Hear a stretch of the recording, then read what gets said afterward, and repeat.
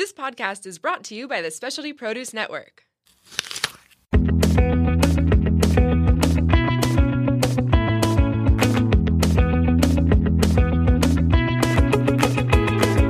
Welcome to Plated Earth, where we share at least a fraction of the crazy, wonderful, and insightful stories of produce. I'm your host, JJ. Plated Earth is also the official podcast of the Specialty Produce app. Please show your support for us and Specialty Produce by downloading the app and exploring one of the globe's most comprehensive fresh food databases. Now grab a snack and get ready for Food Fables, where we share original short fiction stories about produce and its connection to people, culture, and more.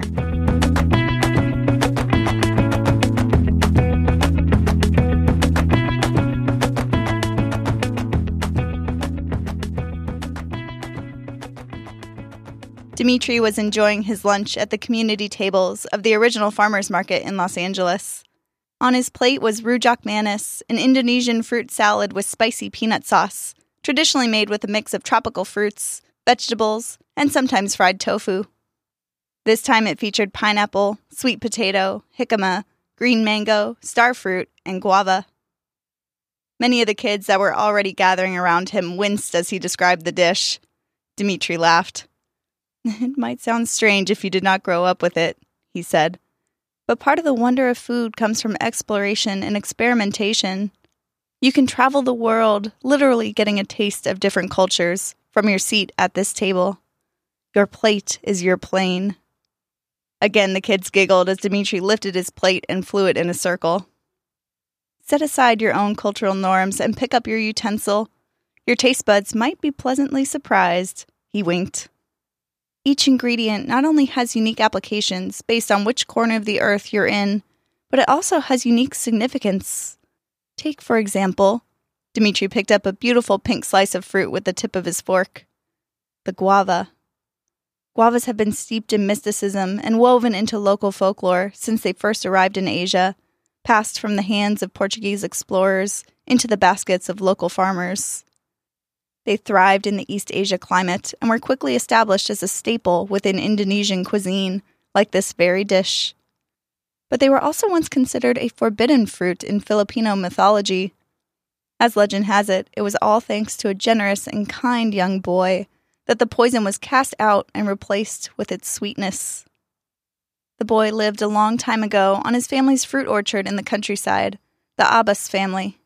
The boy was so welcoming and nice, people in the community started calling him Bai, a colloquial term for friendliness, and so he was known as Bai Abbas.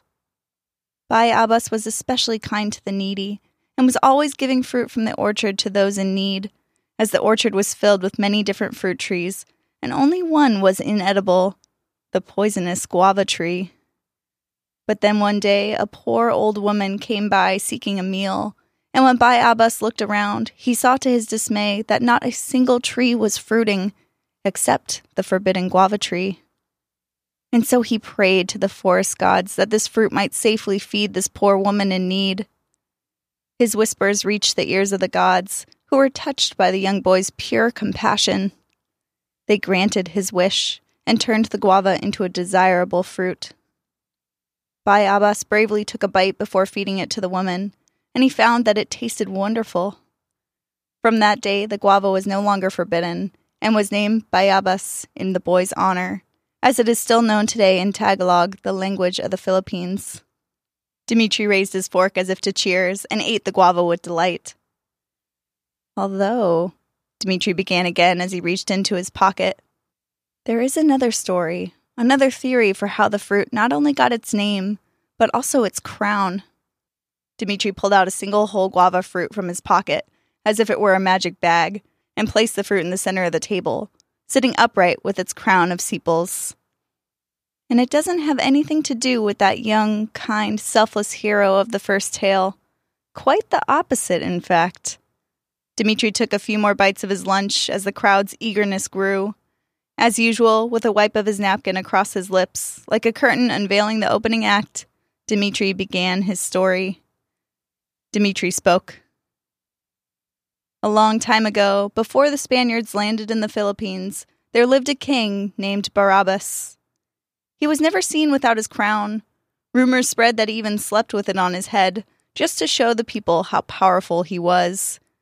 He had everything he could ever want, power and wealth, and he never let anyone forget it. He was selfish and he was cruel. He would indulge himself in rich, lavish feasts, mocking his servants who looked on with hungry eyes, wastefully letting food fall to the floor just to see the servants' reactions. His people would approach him humbly for help, and every time King Barabbas would refuse, he neglected his kingdom, spending all of his time eating and resting, and his people's resentment toward their so-called king began to grow with their hunger and suffering. One day, King Barabbas was eating from a massive banquet all to himself when an old, poor, hunchback woman appeared out of nowhere and begged him for a bite to eat. "Please, my king," begged the woman. "I am so hungry. It has been days since I have eaten. Even just a little piece of bread or fruit would make the world of difference to me, please." At first, the king just ignored the woman and reached for another plate from his personal spread. The woman persisted in begging for a bite, and even resorted to tugging at the king's robe slightly in order to get his attention. "Oh, you rat! Go away! Can't you see I'm eating? I don't have anything to give," said the king with a mouthful of food. "But my king, just a tiny bite." King Barabbas rolled his eyes, and in a fit of impatience he grabbed a bowl of soup and dumped it on the woman. "You made me lose my appetite! Get out at once!" the king lashed. To the king's surprise, the old woman brushed her dripping hair from her face and stood upright, revealing her true identity, a young witch. King Barabbas watched curiously, still chewing his food. "I've heard how your kingdom is suffering," she began with a different tone of voice than before. "I came here, humble and in need of help from the so-called king, and you shoved me away without any consideration or care. You have so much, yet when I asked for just a single bite, you belittled me. You are selfish, and you are unloved by your own kingdom. You will be forgotten as soon as you are gone." And with that, the young witch disappeared.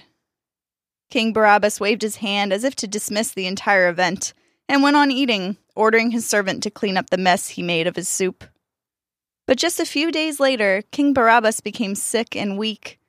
No one knew what was wrong with him, but as the days went on, he lost much of his gluttonous weight, and his face grew years older than he actually was. It wasn't long before the king perished. No one in the kingdom cried, and nobody showed up at the burial. King Barabbas died alone, as the young witch predicted. But something curious happened after his death. Some months after a new king was crowned, a plant began to grow from King Barabbas's grave, a plant no one in the kingdom had seen before. It soon grew into a beautiful tree, bearing rounded fruits that appeared to be topped with little crowns, which reminded the people in the kingdom of their late king, as did the unripe fruit's sour flavor, and small, hard seeds, as hard as the heart of the king. But as the fruits ripened and became sweet and tasty, the people enjoyed their flavor. They were saved from starvation thanks to the bounty of the healthy fruits from the new tree. Because it grew from the king's grave and shared those similar traits, the people believed that, in the king's passing, his soul underwent a dramatic change. Perhaps in the end, in his loneliness, he realized all of his wrongdoings and became selfless, giving himself at last to his people in the form of this crowned fruit that, like him, was a little sour, and also like him, was plentiful. And so, the people rejoiced with this new fruit to sustain their families, finally celebrating the late King Barabbas, and named the fruit in his honor. In time, the name Barabbas changed to Bayabas, which to this day is the Tagalog word for guava. The end.